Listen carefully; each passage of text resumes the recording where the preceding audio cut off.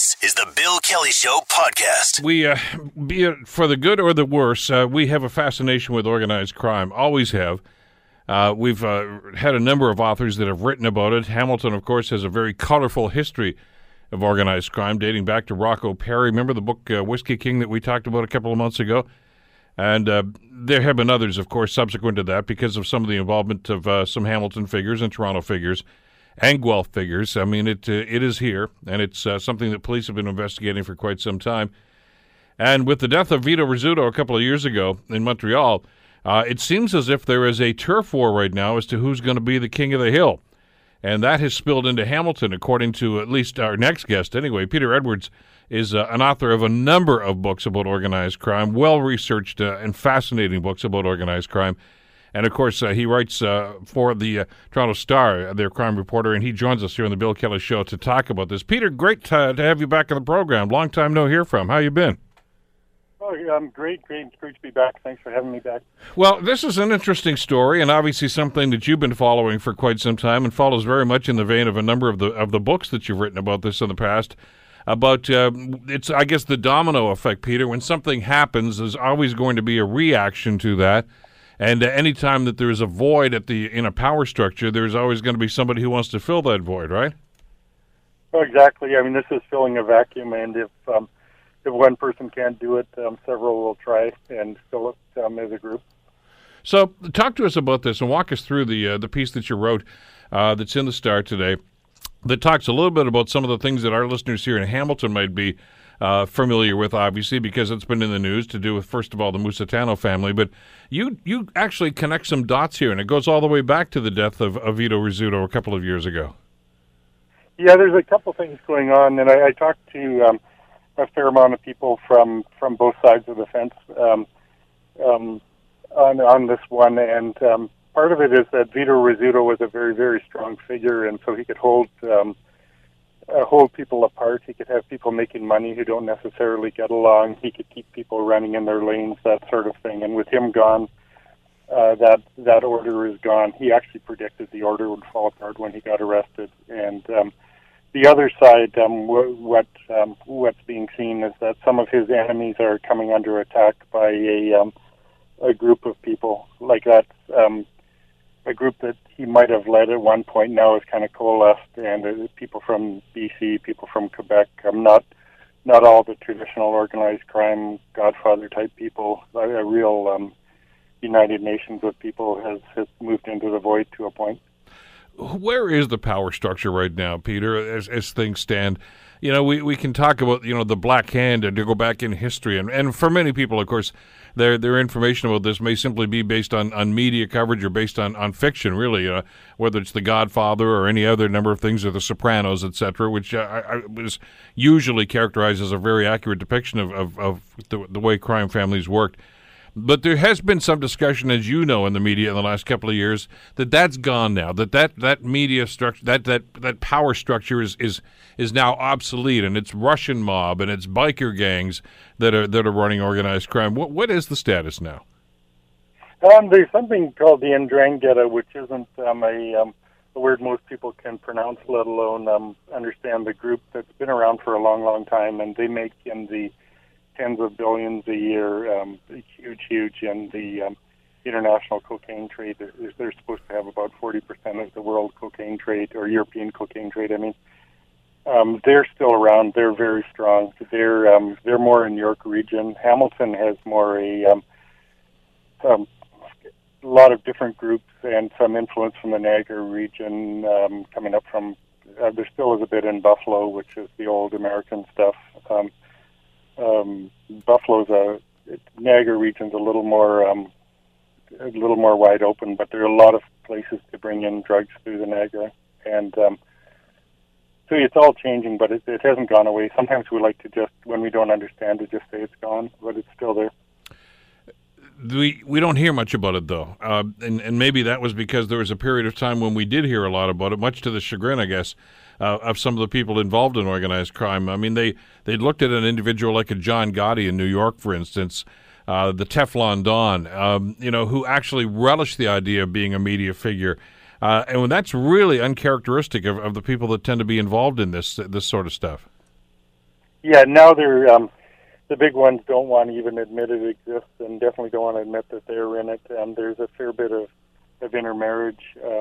We like to have a nice, tidy person at the top that we can blame, almost like a a cartoon. We like to have sort of Mr. Evil that we can point at, and it's more kind of an alliance of business interests and just finding ways of servicing markets that they can make a lot of money off.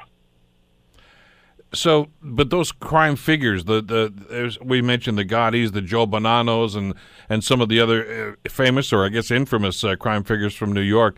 Do those families still exist? Do they still have influence?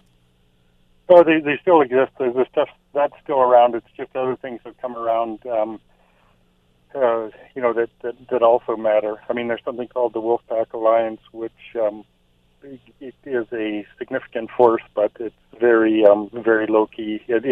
What that does is pull together key people from a lot of different groups to work in sort of a temporary consortium type of thing. It's almost like in the media now we have these disruptors like BuzzFeed who are challenging the bigger groups, and they're tech savvy. There's a lot of times young, impatient. They don't have a code of conduct. They don't have bloodlines, but they are very good at what they do.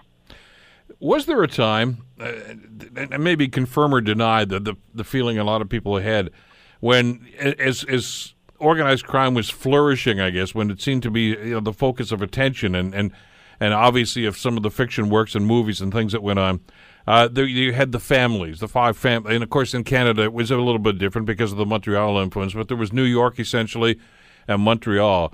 But there seemed to be some sense of geography. In other words, okay, you can exist over here, just don't involve that guy's turf over there. And there seemed to be some sort of an agreement that would happen. It seems as if that's all gone out the window now. That's a great question.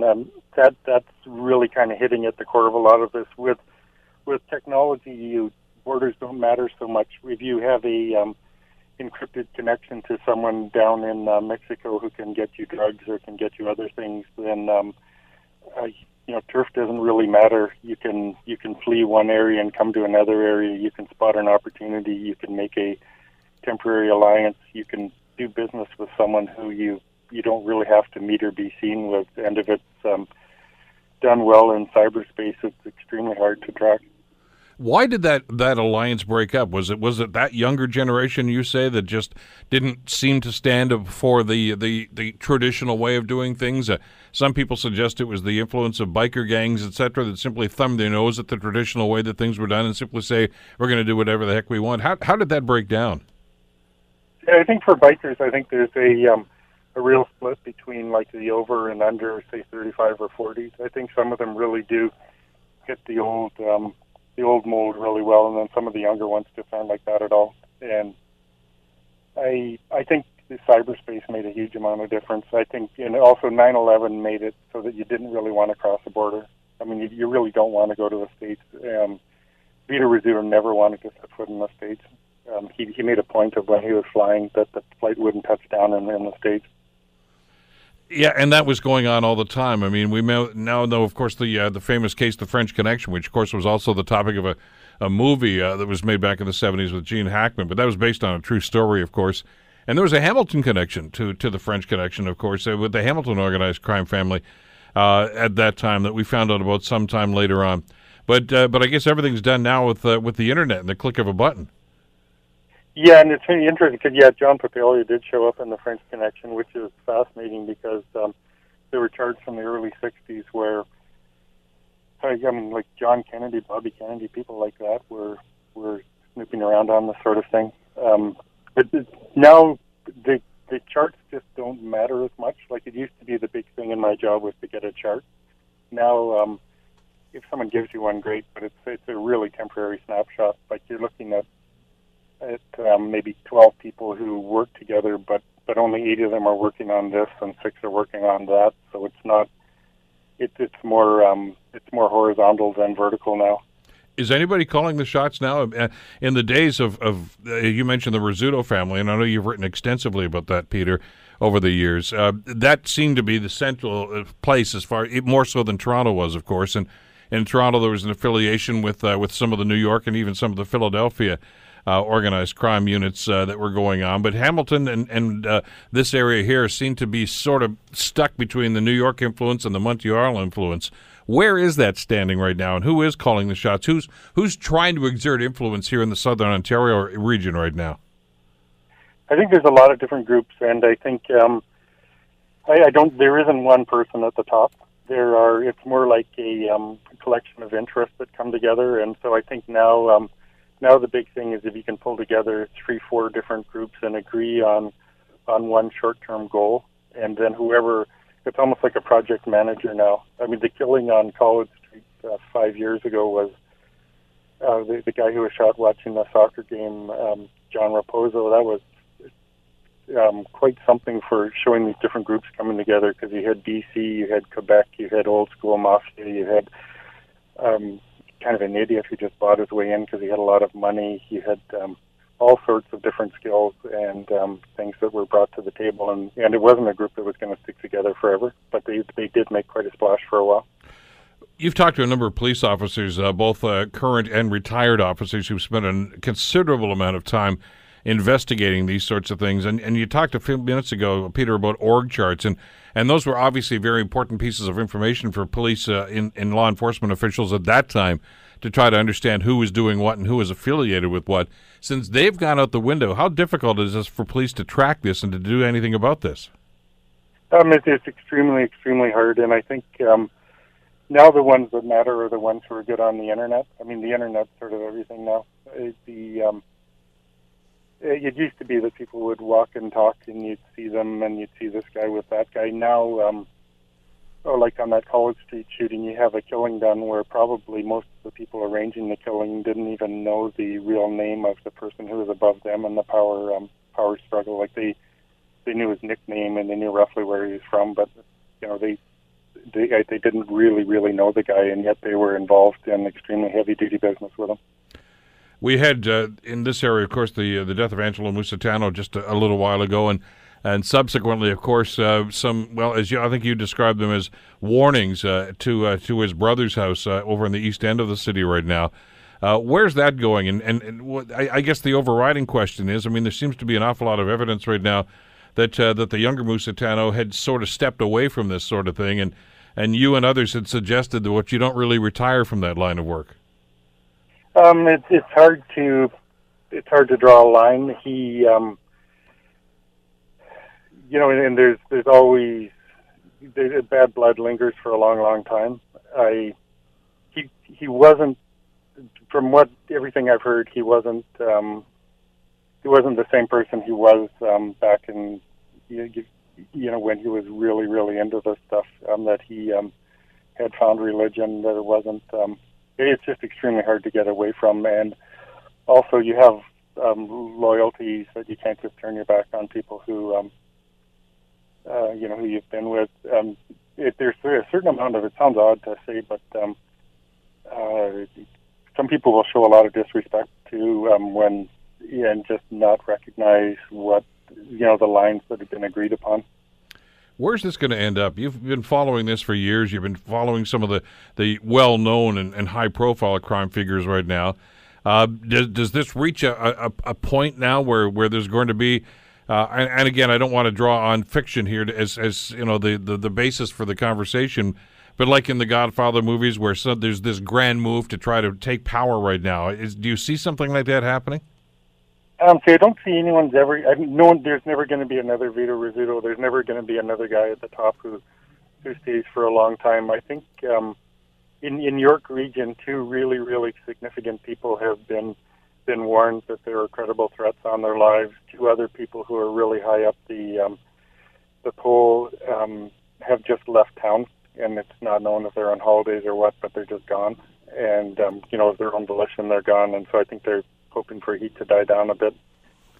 I think there'll be surgical attacks, and I think a big thing will be gambling. I think if I was a criminal, gambling would be where I'd want to go because the money's huge and the penalties are very minimal. Are you working on another book at this stage? Sounds like there's an awful lot of material here. Yeah, I'm actually working on a bunch of them, but there's a sort of a follow-up to a lot of the things we're talking about now. It's almost crime in the cyber age and kind of almost comparing it to what's happening in other industries, where you get attacked by smaller, tech-savvy, short-term, very aggressive groups. Well, it's always a great read when you finally get to the publisher and put something together, Peter. We look forward to that, and I know we'll talk about that once that one's published. And it's a great piece of the Toronto Star today, and very, very informative and eye-opening. Thanks, as always, for the time. Good talking with you again. Oh, thanks, Bill. I appreciate it. Take care. Peter Edwards, of course, crime reporter for the Toronto Star, the author of a number of books, and one soon to be published, I guess, about what's going on with cybercrime and organized crime. You're listening to The Bill Kelly Show, weekdays from 9 to noon on AM 900 CHML. Cyclists here in the Hamilton area are finding that lanes created to help them be safe, are now being utilized by, utility vehicles, delivery vehicles, etc., for parking. It's not supposed to be that way. Vehicles are parking in them, including Canada Post drivers. Now, that's not just Canada Post drivers, because I've seen many instances of this going on in other areas. Well, Canada Post has now announced that it's going to stop having its vehicles parked in bike lanes throughout the Toronto area. But what about all these other areas, and what about all the other vehicles that are doing this? I want to bring Ryan McGreal into the conversation, editor of Raise the Hammer, and always a welcome guest here on the Bill Kelly Show on CHML. Morning, Ryan. How are you doing today? Good morning, Bill. I'm great. How are you doing? Good. Back after a couple of weeks of holidays, we spent a lot of time driving around this fabulous province of ours, Toronto, Barrie, and Collingwood, and others. And I got to tell you, this is not a problem unique to Hamilton and Toronto. I've seen this everywhere. This has got to be very frustrating for cyclists. Absolutely, yeah. I mean, it's the whole idea of dedicated cycling spaces that you have a place where you can ride a bike and not be in serious fear about getting struck by a car or having to navigate that kind of shared space. Now, I've been riding a bike for my entire adult life, and I'll ride in mixed traffic, but bike lanes are there for the other 99% of people who want to ride bikes more, but are not comfortable riding in mixed traffic. And so when a bike lane is blocked by cars and you have to, swerve out into traffic to get around a truck or a car or whatever it is, it defeats the whole purpose. I saw this story about a year or so ago on Global News one night, and it was a Toronto-centric story. Obviously, it was what was going on in downtown Toronto, and they weren't even talking so much about Canada Post. It was about the delivery vehicles, down to the UPS and other vehicles like that, Purolator, that were doing this sort of thing. And this was just after the bike lanes bylaw had gone into effect in Toronto. And they made it quite clear that they said, look, this is not an oversight. You guys aren't supposed to be doing this. But the indication at that time, Ryan, seemed to be, we know it's against the law, but I will give them a pass because they're only going to be there for a couple of minutes. Is that the mindset we're dealing with here? I'm honestly not sure what the mindset is. I certainly each individual who stops in a bike lane thinks, I'm only here for a couple of minutes. But the problem is the aggregation of those individual choices. One person throwing a used coffee cup on the ground, well, that's just one piece. But if enough people do that, suddenly you have a huge litter problem. It's individuals not recognizing that their actions are combined with everyone else's actions to create a system that's not working for people. Well, and I understand because I've heard the other side of this issue, too, from some of the people that are in delivery vehicles and saying, well, look, that's just-in-time delivery. I'm just going to be a second. I got to run in there and drop this package off. But they're looking at this from their perspective, which is convenience. We need to get our job done. And that client that I'm going to deliver that package to wants that done in a timely manner. But I think they fail to see that this is a safety issue. Well, it absolutely is a safety issue. And, in defense of individual employees, working for delivery companies or whatever, they're on a very, very strict clock, right? I mean, they have to get in and get their pieces delivered and get out as quick as possible. So they're going to use whatever is the most convenient way of getting, to a location and back again. The real issue for the city and for us is if we know that people have an incentive to stop in a bike lane, if it's available to them, well, the solution is you don't make it available to them. There's no amount of enforcement is going to be enough to get people to stop using bike lanes, when the very simple solution is simply to physically protect those bike lanes, and then the issue goes away. Which is what I've been talking about for the longest time. That if we're going to make this commitment, and I'm glad to see more and more cities are doing this, and towns for that matter, for cyclists and giving them their space on the road, you've got to protect them, and you've got to ensure that that's going to be there for them. And painting a white line on the road doesn't necessarily mean that cyclist is going to be safe and that people are going to respect that line on the road. Exactly. And not only does it not create real safety, it also doesn't create a perception of safety. I mean, if you're riding along in a bike lane that's let's say a meter wide, and that's sort of on the wide side, you have automobile traffic passing very, very close to you, and there's no physical protection there. Even if they're not going to veer across that, magic white line, it still doesn't feel safe for people. And then when you encounter a vehicle stopped that's blocking that lane, that kind of destroys the illusion that you might be on a space that has been created specially for you. Well, when I've talked to police officers involved in traffic safety, Ryan, they've talked to me about, because I've had this discussion to do with, for instance, the HOV lanes on highways. And there's an expectation that, okay, if you're not in that lane, or even if you are, there's an expectation that, well, that double line there means that nobody's going to cross over. Well, that doesn't necessarily mean they won't. It just means that you don't expect them to. The same thing happens if I'm a vehicular traffic, whether it's a car, truck, van, whatever the case might be. And if I've got a bike lane beside me, my expectation is, well, that cyclist is going to stay in that bike lane. I'm going to stay here and we'll be fine. If that cyclist has to veer off to avoid something, I'm not expecting that as a motorist, and that's a potential disastrous result, really. Oh yeah, one of the best things you can do for people operating motor vehicles is to create physically protected bike lanes, because that way you basically remove cycling traffic from those automobile lanes, and you don't really have to worry about them, as much anymore. Obviously there's intersections and other conflict points where bikes and cars cross paths. And really, in North America, we haven't figured out how to solve those yet. Europe is about 20 or 30 years ahead of us in terms of how they engineer intersections to minimize conflict between people on bikes and people in cars. But the first thing that we can do, and we're starting to do it now on a couple of locations, is just provide that physical barrier. If a car can't cross a curb, or, my favorite example is, and you and I have talked about this a few times now, is on Herkimer in Charlton. Mm-hmm. They actually use parked cars to provide physical protection for bikes. Well, that's a solution that solves a whole bunch of problems all at once. You have a place to park, and the place that you have to park not only isn't getting in the way of cyclists, it's actually physically protecting those cyclists from moving traffic. So that's an ideal situation, really. Why don't we look at doing something like that on some of the main arteries and thoroughfares? Now, I know that there are going to be those who are going to complain and say, oh, come on, that's going to bottleneck the traffic.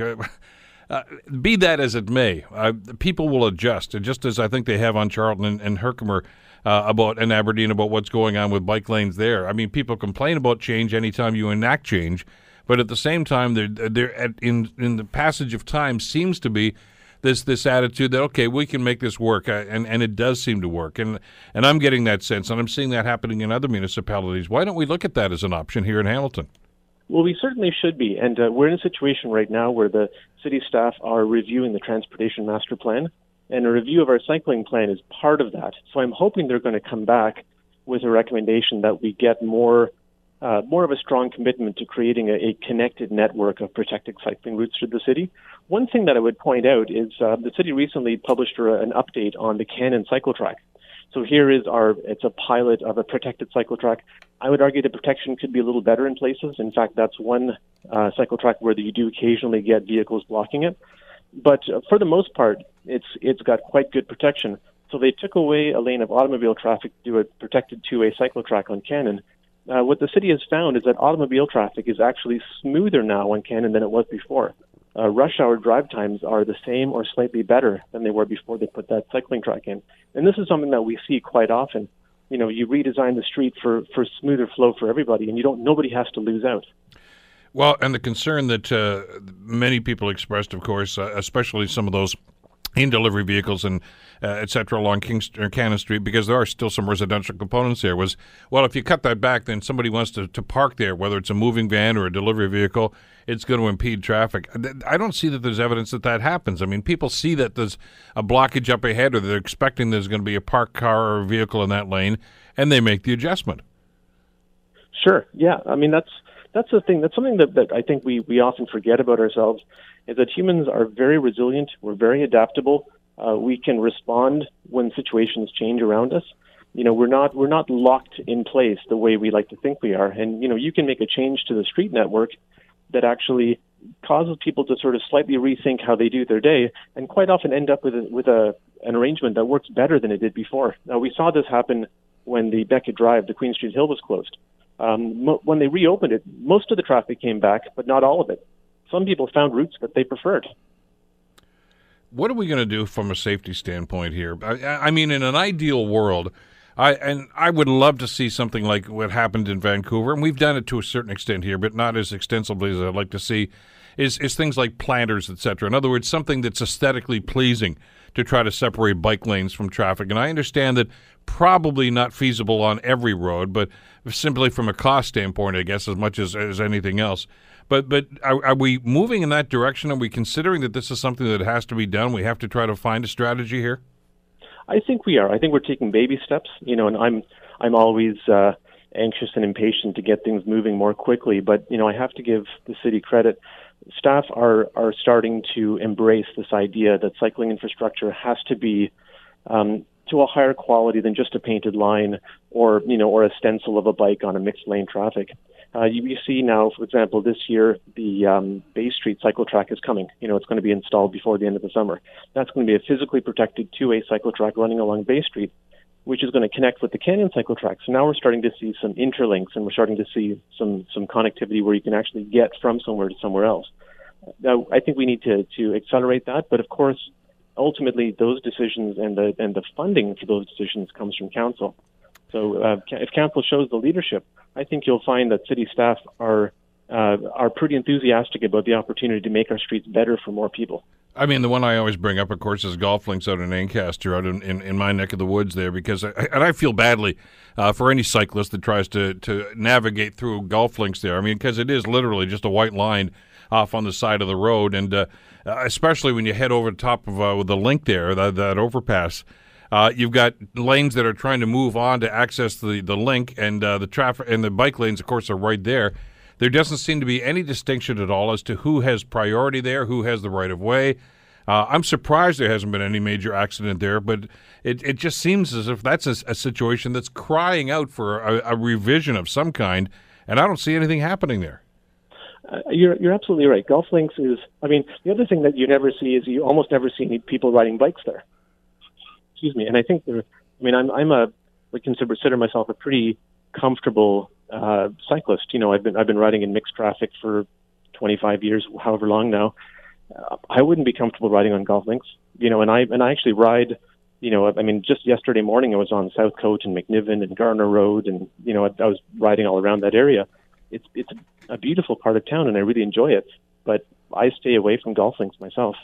Well, and as you know, there's some active cycling clubs up in the Ancaster area that have rallies from time to time, and I got to tell you, I feel as if these guys are taking their life into their hands when they start going in there. I mean, golf links itself, the design, the traffic design there is abhorrent. I mean, it's gridlock. People get frustrated. They're the stoplights, and there are people blocking intersections, and people get frustrated and they drive too fast. I see rear-end collisions there all the time, and I figure I don't blame cyclists for trying to avoid that area. I don't think it's safe for motorists or cyclists. Sure. Well, it's unfortunate. Traditionally, cities, we designed our streets in kind of a grid network. So you had lots of ways to get to and from anywhere. More recently, we've been designing as kind of like an artery and spokes system where you have one major thoroughfare that feeds every single destination in an area, and then you have these little kind of tributaries that come off it. So everybody who wants to drive anywhere in the area gets funneled through this major artery, and of course there's lots of congestion there. People don't have any other way to get in or out. So let's talk about a long-term plan. You mentioned about the Bay cycling track that's coming on side right now. With the advent of more of these, and I'm glad you referenced the Charlton situation here from a few months ago, and there are still some people that are bitter about that. The pushback from that was significant, and to their credit, the city was steadfast, and I know they've made some minor modifications, but they basically said, no, it's going to stay, and we're going to continue to do this. Is there some resolve now to develop some long-term plans right now and maybe to bring people on side before they're implemented so they have some understanding as to what it's going to look like and how it's going to impact them? And by them, I mean both motorists and cyclists? Yeah, I certainly hope so. I think the city learned some important lessons from how the Charlton-Herkimer project rolled out. For one thing, they had active buy-in from the neighborhood associations that were impacted by that. For the second thing, the staff went to every single relevant department that was going to be impacted in any way, whether it was garbage collection or EMS, snow clearing, and they made sure that the design they came up with satisfied all of those groups. And so when they received those inevitable challenges, well, how are you going to collect garbage? How are you going to clear snow? They had answers ready. And I think that's really important. That having that information enabled the councillor to be able to champion this, with the knowledge that he was going to be supported by the work that staff had put into it. I think the more that staff continues to do that kind of homework and get themselves ready, we're going to have more success. And when people do have pushback, because every single project is going to encounter naysayers and skeptics and people who are afraid of change. That's just, we've talked about this before, this basic human nature. We're all afraid of change. And then it changes, and after about a week you go, oh, well, this is fine, okay. But we always have that fear before the change happens. So we just have to make sure that we're really good at understanding people's fears and having good answers that satisfy their concerns. And I think we'll get more traction, particularly as you see on Cannon, where the inclusion of the cycling track has actually made it a nicer street to drive on. I mean, that's a win-win for everybody. Ryan, I would be remiss if I didn't bring up the chicken and egg argument here that always happens, and I know you hear this and you get feedback on this in Raise the Hammer, and I certainly do when you and I have these discussions on our program here, is that people will say, look, why are you even building the damn things? I only see 5 or 6 different cyclists on there any given time. It's a waste of time and money to be doing these sorts of things. If you don't do it, you're never going to see any cyclists there. I mean, this is one of these things where you build this and they will come. And I know that sounds like a cliche these days, but there seems to be fact-based studies that have been done that indicates that will happen. If you make it safe and you make it convenient for cyclists, you're going to see more cyclists. Yeah, I mean, surveys consistently find over and over again that large majorities of Ontarians want to bike more. Nobody particularly enjoys driving. I mean, most people would rather have alternatives. They would rather have options to get more exercise, have more physical activity, more active transportation. The only way that you're going to get, what holds people back is fear of riding their bikes on the street. And I think that's a perfectly reasonable fear. I mean, it's something that we know, over and over again in every cultural context. 99, and change % of people will not ever be comfortable riding a bicycle in mixed traffic. The only places that have really high levels of cycling are places that built really good infrastructure first, and then people said, this is wonderful, I'm going to ride a bike. And they did. Well, I connect the dots in situations like this, and I just noticed, even coming back from holidays the other day, on some of the area highways, I mean, we've got texting and driving, we've got distracted driving that's going on. If you're driving a vehicle, and I don't care if it's at 30 kilometers an hour or 80 kilometers an hour, whatever the case it might be, if you're just for 1 second distracted and you move 2 to 3 inches to one side simply because you're not paying attention, all of a sudden you're in a cyclist lane. And I mean, that could be a tragic circumstance like this. The better we can do to create defensive infrastructure, stuff to separate that kind of traffic from cycling traffic, I think the better off everybody's going to be. Yeah, you're right. I mean, people aren't perfect. We don't have perfect attention. We don't have perfect calmness. We get stressed out. We get anxious. We get distracted, sometimes, unfortunately, by texting. But even other things, we're not entirely reliable. And so telling people to be more careful is never going to be a real solution to our problems.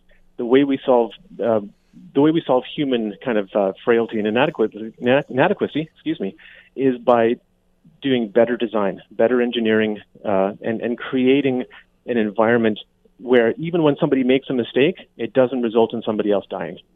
Well, I'd like to see a discussion where obviously Canada Post has responded, but I mean others, including some of the delivery vehicles, are at the table too to say, look, this is a problem for us. Well, here's the solution. Here's the rule that everybody needs to abide by, and this is going to be good for them. It's going to get them their job done properly and efficiently, and at the same time create a safe environment. That's very doable, isn't it? I think so. Yeah. I mean, it's again, there's a lot of independent contractors. Like if you can get a large organization to support this, I think that creates a kind of it almost creates a moral imperative for other smaller organizations to follow along. But ultimately, as long as it's still the easiest option, contractors and delivery services and people picking people up and dropping them off are going to continue to use that. The only real solution is to create a bike lane that you can't block. Well, hopefully we can get to that, and discussions like this hopefully going to be a catalyst for that as well. Ryan, thanks as always. Great talking with you again today. Appreciate it. Thank you. Likewise. Take care. Ryan McGreal, of course, editor of Raise the Hammer. And be careful. And I understand that we're not going to be able to build that kind of a barrier, especially whether it's planters or something that's aesthetically attractive like that. But in the meantime, if you're driving, just watch out, especially in the summertime when there are a lot more people on cycles right now and on bicycles and different kinds of transportation like that, and even pedestrians for that matter. Just see an awful lot of people that just don't seem to be paying attention, and that can have tragic consequences. You're listening to The Bill Kelly Show, weekdays from 9 to noon on AM 900 CHML. It was a few weeks ago now that the Bank of Canada decided to raise interest rates, and a few weeks before that the Ontario government decided that they want to stick their nose into the real estate market, and they put some measures in place to try to slow down or cool off, whatever phrase they were using at the time, the real estate market that was going on. And it was hailed by some people that said, wow, it's going to make things more affordable. This will be wonderful. Well, we raised some concerns at the time, and now some economists are starting to suggest that maybe there is some rationale for some concern here that this could actually slow down the economy, because the Ontario economy is very much reliant on fees associated with buying and selling real estate and associated things like renovations, etc. And if people aren't buying or selling or renovating, a lot of people are out of work, and that could be a problem. We're going to talk about that just after 10:30 this morning. Right now, though, speaking of working and working and our tax dollars working for us, a Forum research poll done of Hamilton taxpayers shows that many of us are fed up with squandered tax dollars that have been wasted on public infrastructure. The poll shows that 90% of Hamiltonians say that elected officials got to do a better job to ensure that we get a better bang for our buck. Karen Reckema is the spokesperson for the Progressive Contractors Association of Canada that commissioned this poll, and she joins us on the Bill Kelly Show to talk about this. Morning, Karen. How are you doing today? Good morning, Bill. Thanks for having me. Well, it's great to have you with us today, too. And you actually, I think, have hit a nerve here because you're talking about something that a lot of people in this community are talking about. It's one thing to say, okay, fine, we need to get this done and we need to get infrastructure projects done. And we've all heard about infrastructure deficits and that there just isn't enough money to cover all the work. But the overriding question that we need to be addressing here, and I think you've done that with the poll, is, okay, the money that is dedicated to those projects, are we using it efficiently? And most of us seem to think no. No, I mean, it really taps into a growing frustration in Hamilton, and that was shown in the poll numbers, as you said.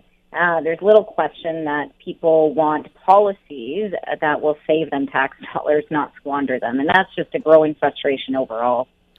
There are some tie-ins here to some provincial policy that are a factor here. Let's talk a little bit about that, Karen. Sure. Ontario is actually the only province in all of Canada that has a loophole in their labor relations policy that allows just a very small group of companies and their affiliated unions to monopolize almost $1 billion worth of municipal construction work and public construction work across the province.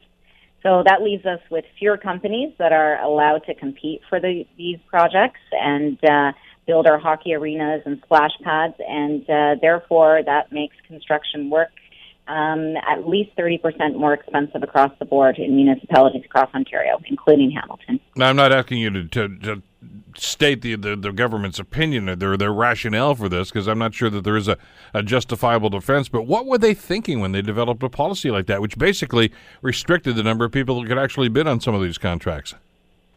Well, it's a loophole in the Labor Relations Act that has existed for quite some time, but, since Hamilton found themselves in a situation where they only get maybe 2 bidders on a project, like the recent splash pad in Hamilton, basically they've not changed this. Hamilton's been paying 30% more for their construction projects since 2005. We've been advocating to the provincial government to close this loophole to allow municipalities to find the best savings, the best dollar amounts, and qualified contractors to bid on their projects. But for some reason, the government would rather side with a few select unions and their contractors as opposed to siding with taxpayers on this. So this was a lobby effort then by some unions to try to make sure that this was done. Yes, yeah, absolutely. I mean, they found municipalities that are in a situation where they can basically certify the municipality so that the municipality can only contract that work to that specific union and their signatory contractors. And I know that we've gone through that in Hamilton on a couple of different projects right now. Because what it does is it really kind of undercuts the philosophy of having a bid process, doesn't it? Because, I mean, most of us, when we hear this process in place for whatever project, whether it's a splash pad or building a new arena or a stadium, any number of things like that, we think that, okay, that means that everybody has an equal opportunity. They put their bid together, sealed bids, for instance, in many of these cases, and the city will simply pick the one which is the most cost-efficient for taxpayers, so we get the infrastructure project done at the best possible price. It's sort of like Trivago, right, for infrastructure projects, except we don't have that guy doing it for us. He's not selecting all those sites like the guy in the commercial is. It's very restricted as to who can actually put a bid in. Well, you get to the heart of the matter is that the Ontario government has a policy in place to allow for the lowest qualified bidder to win the project. However, they're tying the hands of a number of municipalities and public entities across the province and not allowing them to do so. I mean, I spoke about the recent splash pad, the one that was tendered for Heritage Park in Hamilton. You only received 2 bidders on that project. There are abundantly more qualified bidders in Hamilton that could bid on that project that can't, because their workers chose not to be affiliated with one specific union. And it's not only a fairness for taxpayers, it's a fairness for the workers in Hamilton. Just because they haven't chosen to be affiliated with one specific union, they're not allowed to bid on the projects that they're actually paying for. They're the taxpayers in the city of Hamilton, and they can't even work on the projects that their taxpayers are paying for. Now, I mean, what muddies the water here is there is discussions going on here about fair wage policies and things of this nature and living wage policies. And some cities and municipalities are suggesting that where they're only going to hire people whose unions or whose companies adhere to those sorts of policies. I'm not sure what the rationale is on this, but I mean, for the government to make a policy like this that essentially says, well, look, at only companies that are affiliated with this union can do the work. You've got to ask yourself, do they have the taxpayers' best interest at heart here? I understand that's great for the people in those unions, and God bless them for that. But at the same time, you and I are the ones that are footing the bill for this. And if we're paying 30% more for a project than other municipalities might be or other jurisdictions might be because of an Ontario law, you got to ask yourself, what else could we be doing with that money if we weren't having to overspend it really on one certain project? Well, I mean, the question is, how many more splash pads could you put in? How many more hockey arenas could you put in? Transit expansion, all of that. I mean, the city of Hamilton on this the splash pad is paying $215,000 more than if you just crossed over the border into Burlington, and that's a small splash pad. That's only a $720,000 piece of construction. You go over to Burlington, you'd be paying $215,000 less. That's a lot of money. You add that up on the city's budget, you could be doing it. The taxpayers could be reaping the benefits a lot more. So what can we do about this as taxpayers, as people that are looking at this and saying, wait just a second here. There's got to be a better way.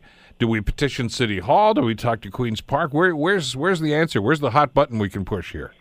I think the taxpayers were pretty resounding in the poll, and I think the bottom line is that taxpayers' money is being squandered, and they're being taken advantage of in this scenario. And I think the message to City Hall is, rather than going to bat for the taxpayers right now, they're staying pretty quiet on this. And I think City Hall's really got to petition the province to change this policy, to change the legislation. And I think that it's really then the ball's in the province's hands to just move forward with this and to make the legislative change to allow cities like Hamilton, but also the region of Waterloo, Sault Ste. Marie, Toronto District School Board, many different public entities to be allowed to openly tender projects so that all qualified bidders and all qualified workers can work on projects, and therefore increasing competition and allowing taxpayers to get the best value for their buck. I mean, without getting too deeply into the history, you know that we went through a rather frustrating process with the Pan Am Committee years ago, and the new stadium was being planned, and obviously there was a great deal of consternation here that some of the local bidders weren't included in that process. They went with the European companies, it turned out, and we all know that didn't work out so well.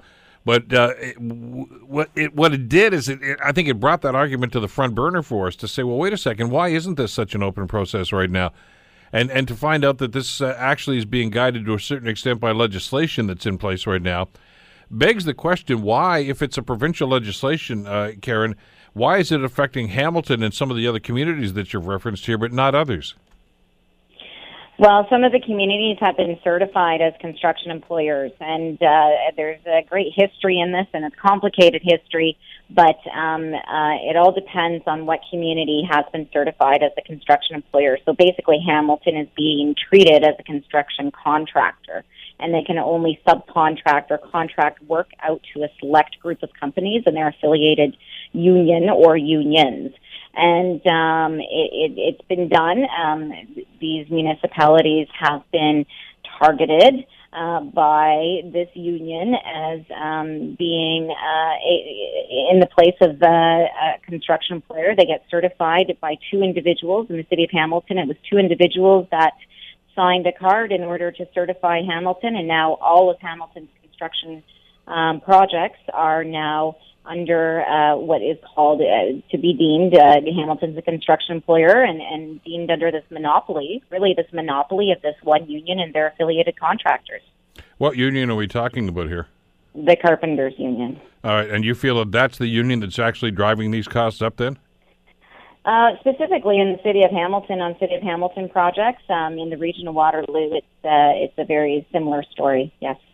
With Carpenters as well in that particular jurisdiction? Yes. And I know this also, according to the numbers I'm looking at here, has an impact on some of the stuff that's done with Ontario Power Generation and Hydro One. And I know that we've had numerous discussions on this program over the last number of years about the outlandish costs of some of the projects that Hydro One and the OPG have been responsible for. And it makes you wonder about where those costs are coming from. And we talk about contracts and how they're negotiated.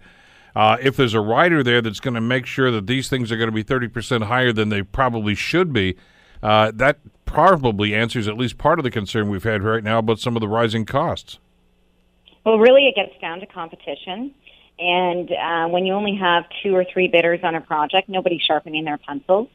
And we're not suggesting that you take unqualified bidders, but there are numerous qualified bidders. The City of Hamilton did a study when they were first certified in 2005, and I think they said they had 260 such contractors that were qualified to work on their construction projects back in 2005, but only 17 would be qualified now that they're deemed as a construction employer and they can only contract out to specific companies that are affiliated with one union.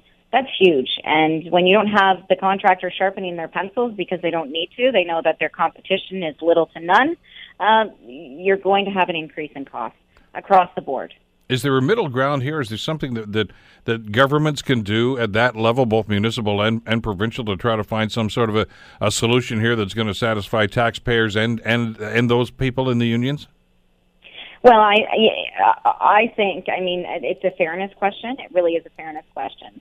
I think we're all willing to compete with each other, and I think that's really what the bottom line is, and allow for the competition, allow for all companies, regardless of their union affiliation, and all workers, regardless of their union affiliation, to be able to compete on projects, on public projects, because that's the taxpayer's best value. And all it really is a small little change in the Ontario Labour Relations Act to allow all companies to compete and all workers to be able to work on public infrastructure projects across the province.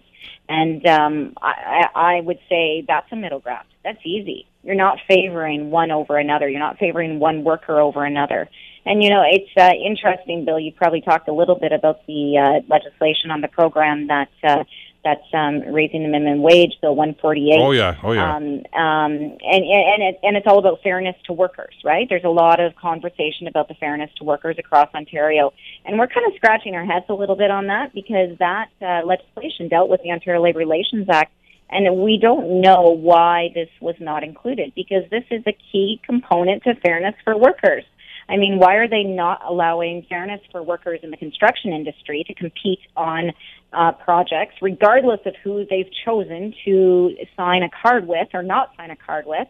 but yet they're favoring other industries and other workers in other industries through that legislation. So at the end of the day, this is a fairness issue. It's fairness for taxpayers, and it's fairness for workers and businesses across the board.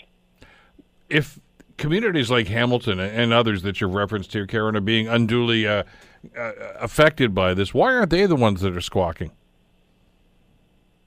Why are the municipalities squawking, or why aren't they? I'm not hearing much from anybody about this at the municipal level. That's a good question, and I think that this is just that issue that just there's an undercurrent there, but there's no public focus on it, and that's really why we decided to work with Forum on this, because the municipal politicians very well know that this is costing them at least 30% more on their projects. It's not a surprise to them.